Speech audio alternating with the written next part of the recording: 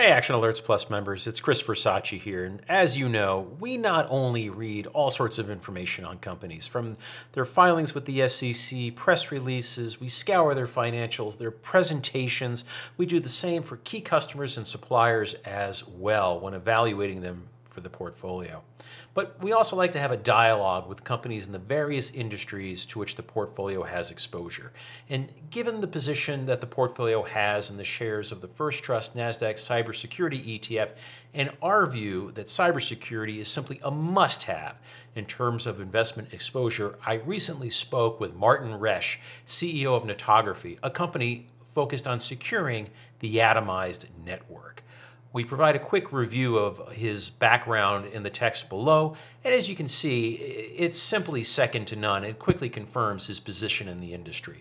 The conversation we have quickly confirms that there is no end in sight to the growing threat of cyber attackers.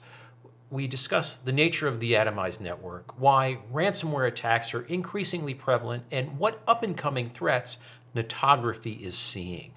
Martin also shares why R&D spending is expected to continue to grow in the coming years to keep up with the increasing array of threats. But at the same time to solution is critical for cybersecurity companies to win business. The key takeaway is simply this: the conversation with Martin Roesch at Netography supports the portfolio's position in cyber shares, and it's one that we expect to add to over time, simply because the new connective technologies ranging from 5G, 6G, and the Internet of Things, or simply IoT, those and others simply pave the way for continued growth in cyber pain. Therefore, companies and increasingly individuals will need to protect themselves. Marty, I cannot believe that it's been 9-10 years since you and I last spoke back when you were the CTO of SourceFire. And if I remember correctly, that was right around the time the business either was or about to be acquired by Cisco. So I'm really happy to reconnect with you. I want to learn what you're doing about with Netography, your latest place. But I also want to understand how you're looking at the cybersecurity industry. And I say that because you won't cop to this, but I'll just use it to set the base for the listeners here. You're the guy behind Snort, right? So I'm very curious to get your take on cybersecurity, because every headline that we get, it seems like someone is being hit with ransomware. Power plants are going down in Europe. People are embedding malicious code everywhere. It just seems like huge pain point, don't get me wrong, but a huge opportunity for cybersecurity companies. Absolutely. It's really interesting how things have to some degree changed, but how things largely stay the same. The threats morph and change, and they come back in two different ways. And as the defenses adjust to deal with them, they invent new ways to come back. So right. I think the conversation we had back in 2013, you said something at the time that really opened my eyes to the cyber threats. And if I remember correctly, it was along the lines of, look, there are thousands of lines of codes to be protected, okay? The bad guys, bad girls, whatever, they only have to violate one, maybe two. Is that still the way it is? Yeah, it is. Well, it keeps compounding. That whole line of reasoning was essentially, from the street.com listener standpoint, we understand this concept of total addressable market, and total addressable market for attackers is measured in lines of code that are available to be attacked, and it's hundreds of billions of lines of code that are constantly compounding. More and more software is being built all the time. So, it's pretty straight statistics. Like for every 1,000 lines of code that is written, there's some statistically normal number of bugs in them. For every one of those bugs, there's a statistically normal number of those bugs that are going to be security vulnerabilities. And guess what that turns into? Well, that's total addressable market for attackers. So more code equals more opportunity for attackers. And over the last 10 years, what have we done? We plugged everything we possibly could into the internet. So, right. Yeah, well, but that's the thing, though. So, when I sit back and I think about the cybersecurity and where it's going. People talk about 5G, eventually 6G, IoT, connected car, connected this, connected that. I just feel like there's going to be explosion in the number of vulnerable points. But now you're telling me it's also all these lines of code. It just seems like a perfect combination, perfect storm, if you will, for cyber attackers. Oh, absolutely. I think the line from Jurassic Park, you guys spent so much time figuring out if you could, nobody asked if you should. Right. No, I totally get that. So as you look out, a couple quick questions. Any slowdown in that you can see that's going to thwart the velocity of attacks that we're seeing? Is there anything? The only thing slowing attackers down is improvements in, kind of security postures, improvements in security awareness, new features added to things like operating systems like Windows and Mac OS and things like that are, designed to mitigate classes of attacks and things like that. And new security architectures like Zero Trust. They're all designed to slow down the attackers, but, I didn't hear stop, Marty. There's a difference between designed to slow down and actually in reality, from an implementation standpoint, actually slowing down, right? So things like Zero Trust are really supposed to help slow down the attackers by making it just much, much harder for them to exploit their access to, environments that they break into on the one hand, but on the other hand, the way that they're frequently implemented in companies big and small doesn't actually get the job 100% done or even kind of 50% done in a lot of places. But, it's all steps in the right direction. And what we're doing is we're raising the bar and increasing the cost of the attacker to have a successful attack. And that's kind of the name of the game.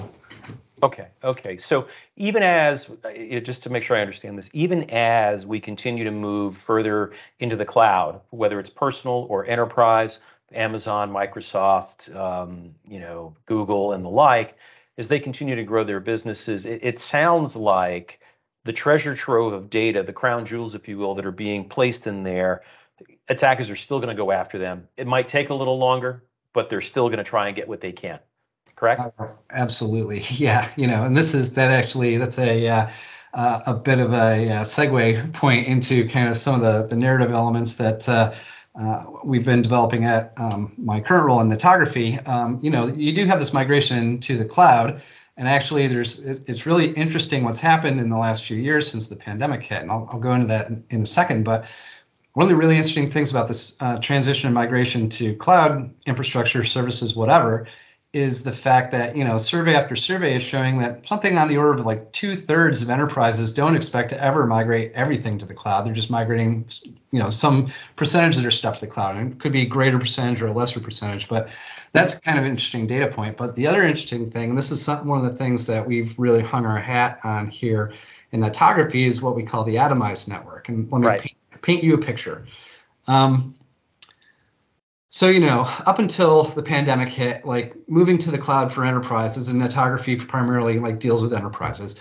Moving to the cloud for enterprises was kind of this very set piece managed affair. We're going to decommission the data center in Boise, Idaho, and we are going to move it to the cloud. Okay, cool. Well, there's a project manager for that, and there's all the stakeholders in a room. And you do weekly meetings, and you have readouts, and you send reports to your CIO, and eventually, once all the ducks are in a row, you move the thing out. This is very curated, contemplated, considered thing that you've done. Okay. Well, then, most enterprises were doing that sort of thing, and then 2.5 years ago, pandemic arrives, and what happens? Well, everybody gets sent home. Right. What's management tell everybody? Yeah. Like, I'm used to working in an office with 2,000 other people, and I got sent home. We have no idea when we're coming back, and what is the from on high? What is the order of the day? Just get your job done, right? Zoom it. Yeah. Use Zoom. Do whatever you got to do to just get your job done. So what do people start doing? They start standing up cloud infrastructure left and right because they got to get their job done. But there's literally nobody at the store mining the server IT, the IT environments, the server rooms and things like that. So standing up new stuff gets harder and harder. So what do people do? They just start standing up in the cloud. And here's the really interesting thing.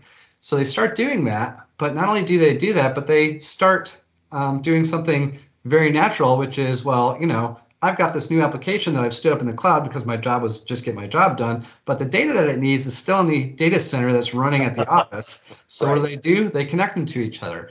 Well, what does that do? Well, that creates what we in the software world creates a dependency, right? So now that database can't go away or that application breaks. So if I ever want to move that database to the cloud, I have to figure out all the dependencies that are there for that database. Right, right. And I've got to move it. So what that does is it cements that data center running that database kind of in place. And it also starts building this web of connections between all these applications and cloud presences that become very hard to unwind now. So this is what we call the atomized network. It's basically this multi-cloud, hybrid cloud with on-prem world of infrastructure that's been created in the wake of the pandemic, and it really has implications for how we protect our networks. And what would that be, Marty? Well, I'm glad you asked. So here's the problem. So you've got kind of two classes of defensive security infrastructure for dealing with networks. Class one is the stuff we're all used to, firewalls and intrusion prevention systems and next generation firewalls, the stuff that you buy from like Palo Alto or Cisco or Fortinet or whoever, big companies, really powerful, pieces of equipment that they put into these places. They do their job and they do it well. But as these migrations to the cloud start happening, those pieces of hardware don't translate very readily to the cloud. Now, a lot of those companies have cloud appliances where they take this piece of hardware and they shrink it down into a piece of virtual software that you can then deploy in the cloud. But it doesn't really work great in the cloud. It kind of does its thing, but like getting packets to an intrusion prevention system in the cloud is actually pretty complicated and costly affair to do that. So we kind of have this kind of poorly fit solution from the traditional vendors, and then we got the pure cloud guys. The pure cloud guys, all they care about is the cloud. They don't even think about your on-premise infrastructure. So on-prem, when I shortcut on-prem, what I'm talking about is computers running in buildings that you own. Right. So that's your data centers and things like that. So here's the issue. So I got this cloud stuff that doesn't even think about the old world. I got the old world stuff that doesn't really fit very well with the new world. And I've got different teams who run them. They have different ways of describing what a hacker looks like. They have different reporting mechanisms. And when something happens, they probably have different teams that run them. So I've got these huge organizational problems, these huge technology coordination problems, these massive gaps between these technologies. And kind of one of my buzz phrases that I come up with here at Netography is attackers live in the gaps, right? So the attackers, that's right in between. Gold for them, right? Exactly. So what you're saying is, if I can keep this simple, the left hand doesn't talk to the right hand. The right hand might not even know the left hand exists, but because they need to work together, in between is where the attackers hide. Yeah. Yep. One of my favorite quotes that I've gotten from a CISO, Chief Information Security Officer of a large enterprise in the last year since I came to Netography said, the only thing that keeps me up at night is I've got 1,000 developers working from home and they all have credit cards. It's true. It's true. It's true. Oh my goodness. So how did Netography focus in on this? And the reason I asked this question, Marty, is there's a lot of areas, a lot of attack vectors that are out there. Why this one? And it seems as if, just based on the way you quickly described it, please correct me if I'm wrong, that you would think that Amazon and these others are thinking about this, but it doesn't seem like it. They are to some degree, but right. Amazon's thinking about it, and Microsoft's thinking about it, and Google is thinking about it, and so are all the other big cloud vendors. But they all have different tools to do it, and you need different people, or you could have the same people, but they need to be trained on the different tools, and they look for kind of different things, and they talk about it in different ways, and they have different reporting systems. And oh, by the way, if you want to bring that all together so the people who operate security in your enterprise can actually figure out what's going on, you have to get it out of those places and into a place where it can be brought together.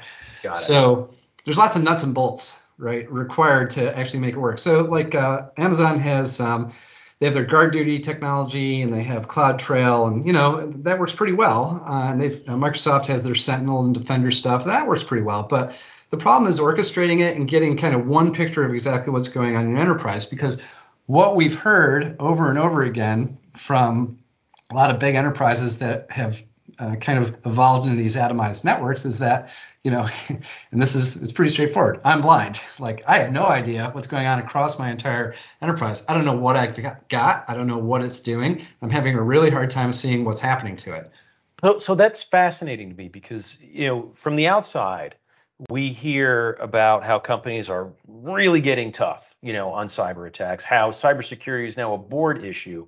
But what you're saying is that, yeah, that might all be true. It still doesn't mean they know what's happening. And there was a stat that I saw recently. I think it was 43% of CEOs surveyed said that we are not prepared for a cyber attack. Oh, absolutely.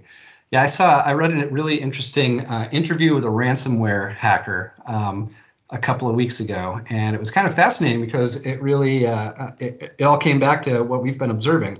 So this guy he's Russian and he's very successful, and he basically said, look, everybody's doing ransomware because that's where the money is. It's like, well, why do you rob banks? That's where the money is, right? Right. So that's the approach. And this guy's way of breaking in was basically he was doing network-based attacks to gain a presence in an environment. Then he was leveraging the Active Directory infrastructure, which is Microsoft service, for getting people authenticated basically to spread ransomware around. And then he locks down sets off the ransomware and then gets his money. Okay, cool.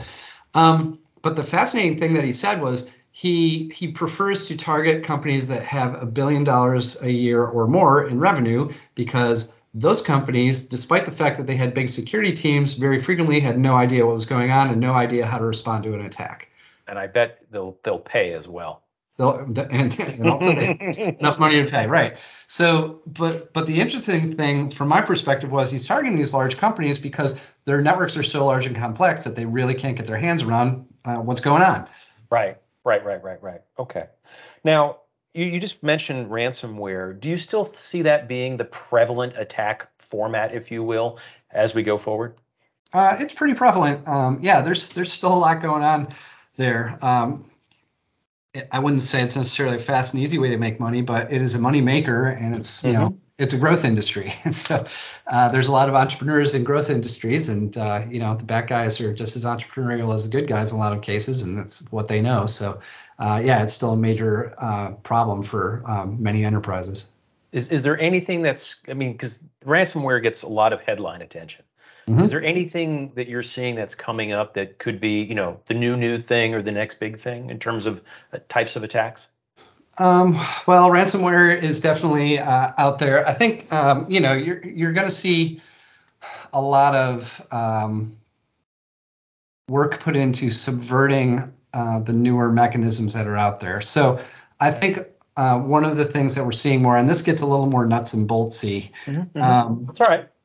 Yeah. So this is another thing that we've kind of identified. One of the reasons that Netography is kind of bringing back network security, which has been really downplayed over the last few years, is because it's so hard to get an idea of what's going on and what you've got and what it's doing, things like that, on modern atomized networks. And one of the reasons why, besides kind of the fact that this process of atomizing the network and all of the encryption that's used on networks now is really blinding the infrastructure. Either the infrastructure can't be put someplace that matters, or it blinds what's out there. So the stuff that we used to do at SourceFire, for example, is very sensitive to encrypted traffic. If traffic is encrypted, I can't see what's going. I can't read it, so I can't do my thing. This affects next-gen firewalls. This affects intrusion prevention systems and things like that. So that capability has been displaced in a lot of places, and what replaced it was what we call EDR, endpoint detection and response. This is basically high-end, next-generation antivirus technology that everywhere. So like CrowdStrike is kind of the big name in the space now. Their technology is excellent. Don't get me wrong. It does what it does, and it does it well. But attackers know this, and they're constantly looking for ways to get around it. And but that's the name of the game, right? Someone builds a better mousetrap, I have to build a better attack, and it just escalates. Right. So that's one of the things, is that attackers are seeking ways to circumvent EDR systems, and the other thing is that we have this big I guess I would almost call it a renaissance in security called zero trust. This is zero trust architectures and things like that, and this is essentially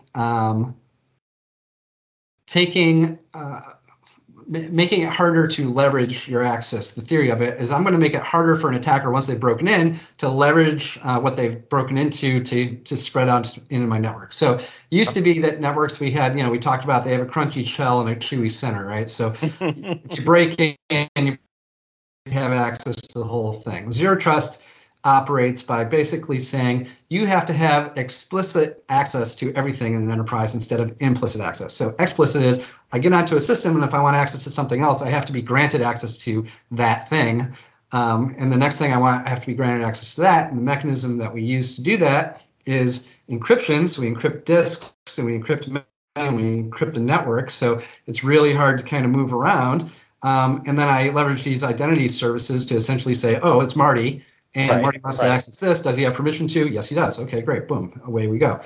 So that's the theory of it. So if an attacker gets in there and they don't have credentialed access, they don't have like the username and the password, then they can't move. But the reality is that, well, actually, there's ways around that as well. So, so let me ask you this, just totally out of left field. Do you see a greater adoption of biometrics to help kind of thwart that? Well, it's not so much. Well, so biometrics does do a good job of thwarting that in a lot of ways. It's a step forward. Using biometrics instead of using passwords is a step forward because, quite frankly, people use bad passwords and biometrics are much harder. Wait. You mean password 123 is not good? I know, right? Exactly. Yeah, my last name 123 with an exclamation point to get fancy. Well, just on a side note, I was chatting with a bunch of folks, and they were like, "I can't believe some people fall for those games on Facebook. What was the name of your first dog? What's your favorite number?" Because people don't realize that those are, baby phishing attacks, if you will. Yeah, they're just strip mining you. I got I get text SMS phishing these days. I got a thing yesterday saying, "Oh, your Amazon account has been locked. Click here to, rename it." Just go to Amazon and see. It's that simple. How incredibly legit that sounds. Anyway. Sorry. You were answering a question on biometrics, and I totally derailed. No, that's cool. No, they raises the bar, I much prefer it to having to remember, passwords and stuff like that, or use a password manager. So I think that's definitely helping. But the problem that you get beyond that is that all of the mechanisms behind the scenes, so the man behind the curtain that's making all this stuff go, that goes from taking a picture of Marty's face to turning that into, oh, it's Marty, we can let him have access to XYZ, is how we move that information around. Here's an authentication token. Here's a cookie that says that's Marty, and we start passing it around inside the network and things like that. If an attacker gets their hands on it, or if they learn how to spoof it, then the game's up. Yeah, it seems to me that the risk is that the biometric companies, while helping individuals and companies secure access, they are putting a target on their back. In terms of what, like having people's identity, their biometric information stripped, or the fact that the biometric information being stored can be, in theory, stolen and then used. Yeah. The second one. Yeah. It really depends on the architecture of the biometric system. And this is, I think the larger problem is that nobody really understands the architecture behind these things very frequently. So for example, on my iPhone, it uses the trusted platform module to store my biometric information, and breaking that is an incredibly difficult feat. Like, people don't go after the TPM, the trusted platform manager. They go at, or module, they go after other pieces of the puzzle to try to break in. So in theory, that's a pretty hard target. However, if you had some other phone, I've got my my super phone that's made in wherever, have no idea. Are you about to make fun of Android? Is that what you're about to do? Well, not necessarily. What I'm really making fun of is the I'm not sure I understand. Thank you, Siri. Oh, Siri's paying attention. Look at that. There you go. Speaking of biometrics. I'm not sure that it really.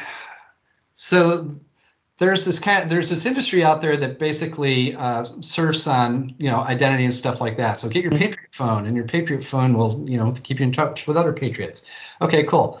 But who built that phone? Well, that phone was built in China, North Korea, whatever. We have no idea. Some low cost manufacturing location. Right, and how is its biometric authentication system implemented? Well, it's actually shipping your biometric information out to a server in some other, some ITAR country that you didn't know about, and you have no idea, right? So, yeah, there's all sorts of concerns about that when you have these very opaque systems that nobody knows what's going on behind the scenes. Okay. Okay.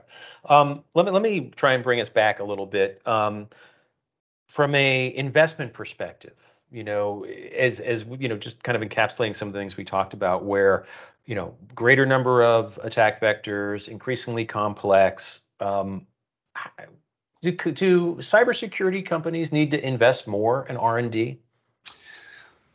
Well, we just did a blog post on this a few weeks ago. So my considered opinion, and it's been my opinion for a long time, this is all the way back into the old days, is that real innovation in the security industry comes from startups. You see it time after time after time, and we even see it with the leaders in the industry today, the CrowdStrikes, and Palo Altos, and the Ciscos, and so on, where they go out and they buy startups. Correct me if I'm wrong, I think Google just finished acquiring Mandiant, right? Exactly, yeah. Yeah, and sometimes I joke around when I'm being a little snarky behind the scenes. A lot of these large security companies are actually 20 startups in a trench coat. But does that make it hard though? Because you go back to your comment earlier about having everything work together. That's got to be like a massive integration nightmare. It is incredibly difficult, incredibly difficult. So the problem with 20 startups in the trench coat is that you get brought in, and so your company gets acquired and brought into largeco.com, and what that company is going to try to do is, yes, you're bringing technology to the table and personnel and expertise and stuff like that, but if they have existing security technologies, especially, it becomes incredibly difficult because these things were never made to work together, right? The existing technologies and the new company, the stuff was never made to work together. Are they actually setting aside some sort of budget to drive integration and meaningful platform integration so that they look like one thing and they look like they were developed by one team and they work like they were developed by one team? Or is it, we're going to squeeze the efficiencies out of this business, and you can send your data to my collector, and that's how we're going to integrate, and you end up with, you can have 6 different companies that are under one umbrella, and they've got 6 different management platforms that don't talk to each other or interoperate. And that happens over and over and over again in this industry. So, one of the things I always kind of scratch my head about is how do you make an acquisition good for the customers of the acquired company? Well, the line is, oh, this is going to be great for you because we're going to expand our capabilities and we'll bundle it together and it'll be wonderful. But that's the sale line to the customer. Yeah, I've seen both sides of it. So, when we got acquired at SourceFire, like our engineering capacity to bring out new feature sets rapidly expanded massively, and our ability to service, the customers expanded massively and stuff like that. However, our innovation roadmap definitely slowed down as time marched on because, you expand into this customer base. It's no longer 3,000 customers, it's 200,000 customers, and that's a very different. Well, I think for the listener, it's almost akin to some of the issues that Microsoft has with Windows, right? It has to be interoperable with so many different devices, printers, cameras, game control. I mean, you name it. So that build has got to be massive, right? And it hobbles you from being, I think, truly innovative. It definitely makes it much, much harder, and a lot of companies aren't up to it. Microsoft's done a really interesting job of continuing to drive things forward, though. I will give them that. But anyway, so real innovation in security very frequently comes from startups because those are the people, I like to, I joke around, especially with early stage companies that I advise now, because, now that I'm old and have gray hair, I do a lot of advising. At least you have a full head of hair, Marty. Exactly. I have to, the street members, they see me on video, not quite like this, but, they see the spot growing in the back. Yeah. Well, one of the things I joke around with the founders and CEOs of these early stage startups I talk to, and I say, one advantage that you guys have is that you're unencumbered by success. So you have the opportunity to kind of go any direction that you feel you need to go. and you're not going to have a bunch of customers hassling you to get their features or fix their bugs. But I like the fact that you're doing that, because it's one thing to be inside a company, right? And then you're kind of building a business, but arguably potentially drinking the Kool-Aid. By you advising these other startups, you really have your pulse on what's going on, though. Yeah. I definitely try to. It's you got to be relevant to these guys, and especially with first timers. I mean, I didn't know what I was doing when I started SourceFire. I had no idea, and I'm 20 years down the road now, and I have a much better idea. At least I know who to call. Right. And that's half the battle. That's awesome. That is nice that you're kind of giving back. But I do like the fact that, like I said, it keeps you kind of, on the pulse. Is there anything that you're seeing that's kind of like, oh man, that is cool? That I would say is really cool. I think we're seeing a lot of interesting development. There's all these DR technologies now. There's XDR, there's CDR. Back up. DR for the listener. DR, detection and response. So in the old days, we used to call things, intrusion detection systems and intrusion prevention systems. And their job was essentially to detect attacks and respond to them. And then time marched on. We had next generation firewalls, and they kind of really eroded the presence of intrusion detection and prevention systems in the market. But that function, that capability didn't really go away. So along came NDR, network detection and response, and then more, and about the same time, EDR, endpoint detection and response. So on the network and on the device, detection and response of nefarious activities. And then after that, we have XDR, and XDR is like X, detection and response, everything detection and response, which is, seems to me, and we really as an industry have a hard time defining exactly what that is. It seems to me it's a lot like the second coming of security information and event management, but I'm sure that's open to debate. Now we have CDR, which is cloud detection and response, things like that, and IDR, which is identity detection and response.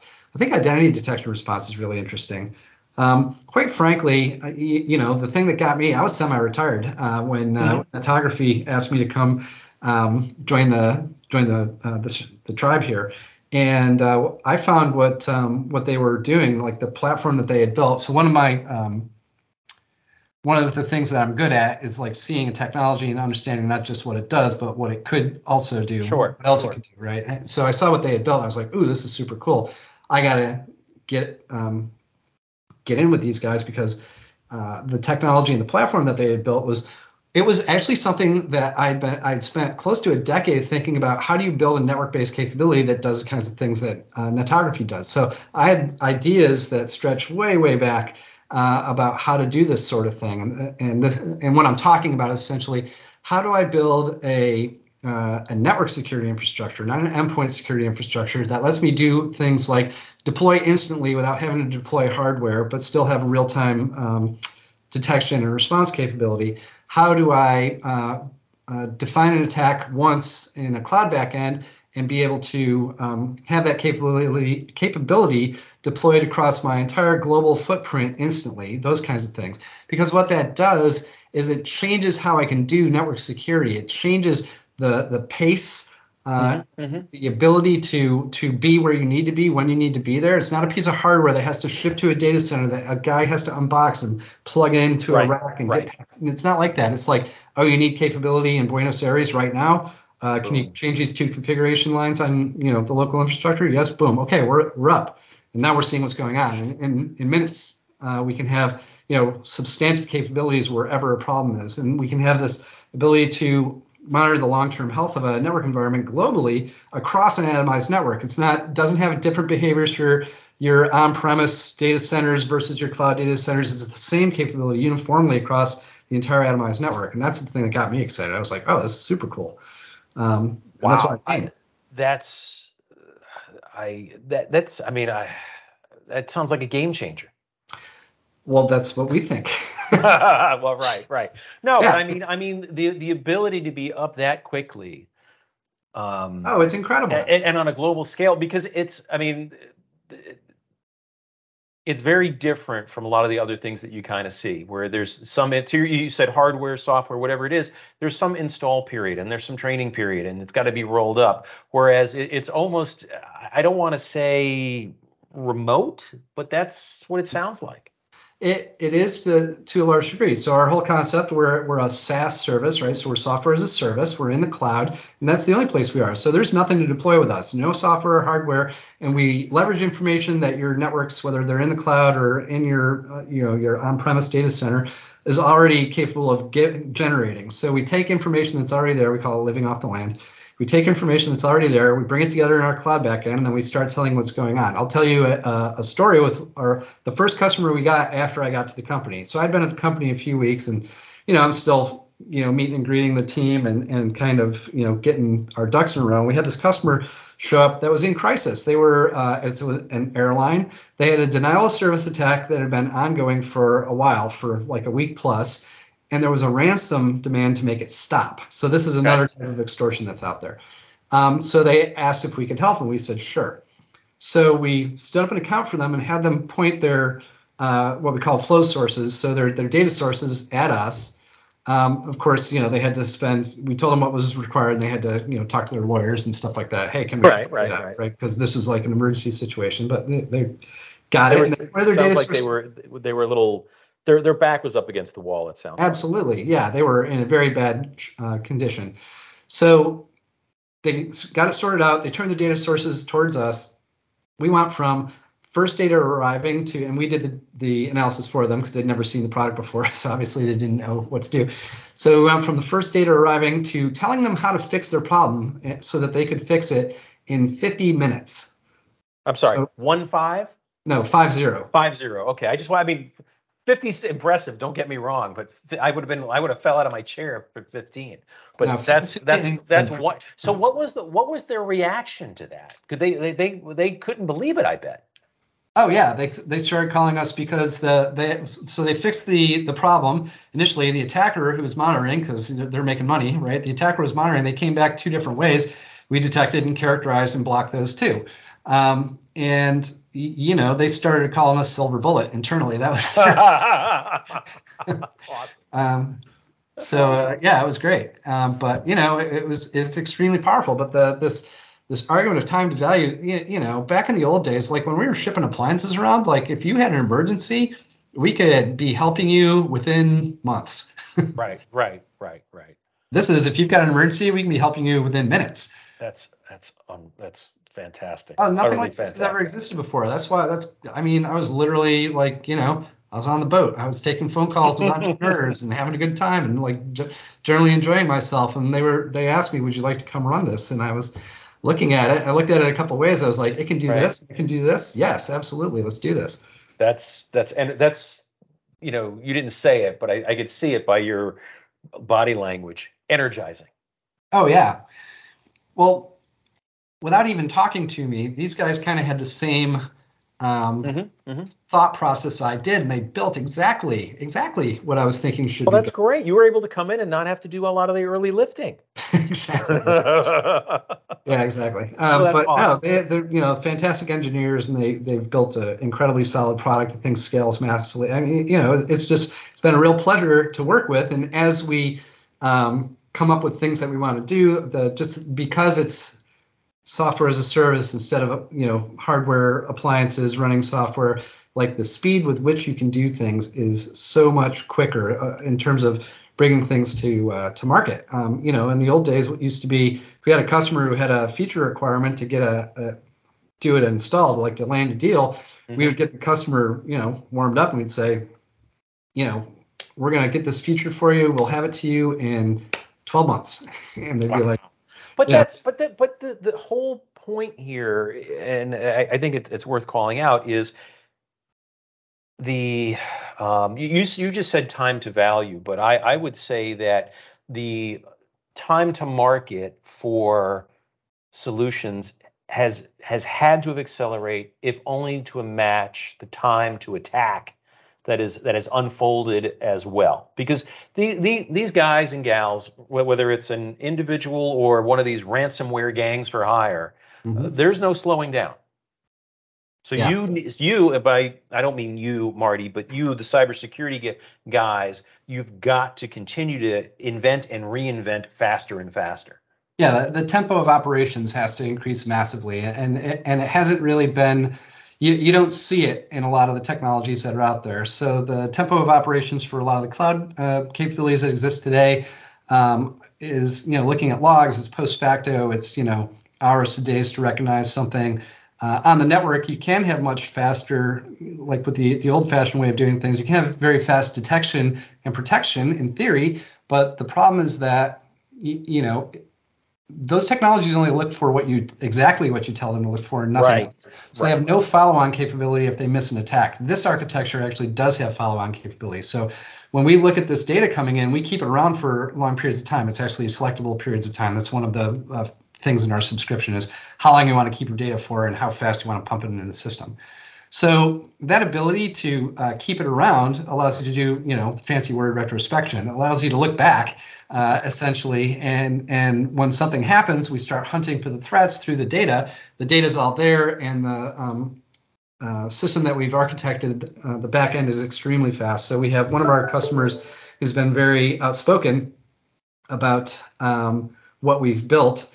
It's FICO, Fair Isaac Corporation, and they did a webinar with us a few weeks ago, and the gentleman from FICO, one of the things he said was, when we're threat hunting, our existing data lake based system that we use, that we've been using for years, when we ask it questions, it takes hours to get the answers back. We can ask the same questions out of Netography, and it takes seconds to get the answer back because we are architected for explicitly going after this problem.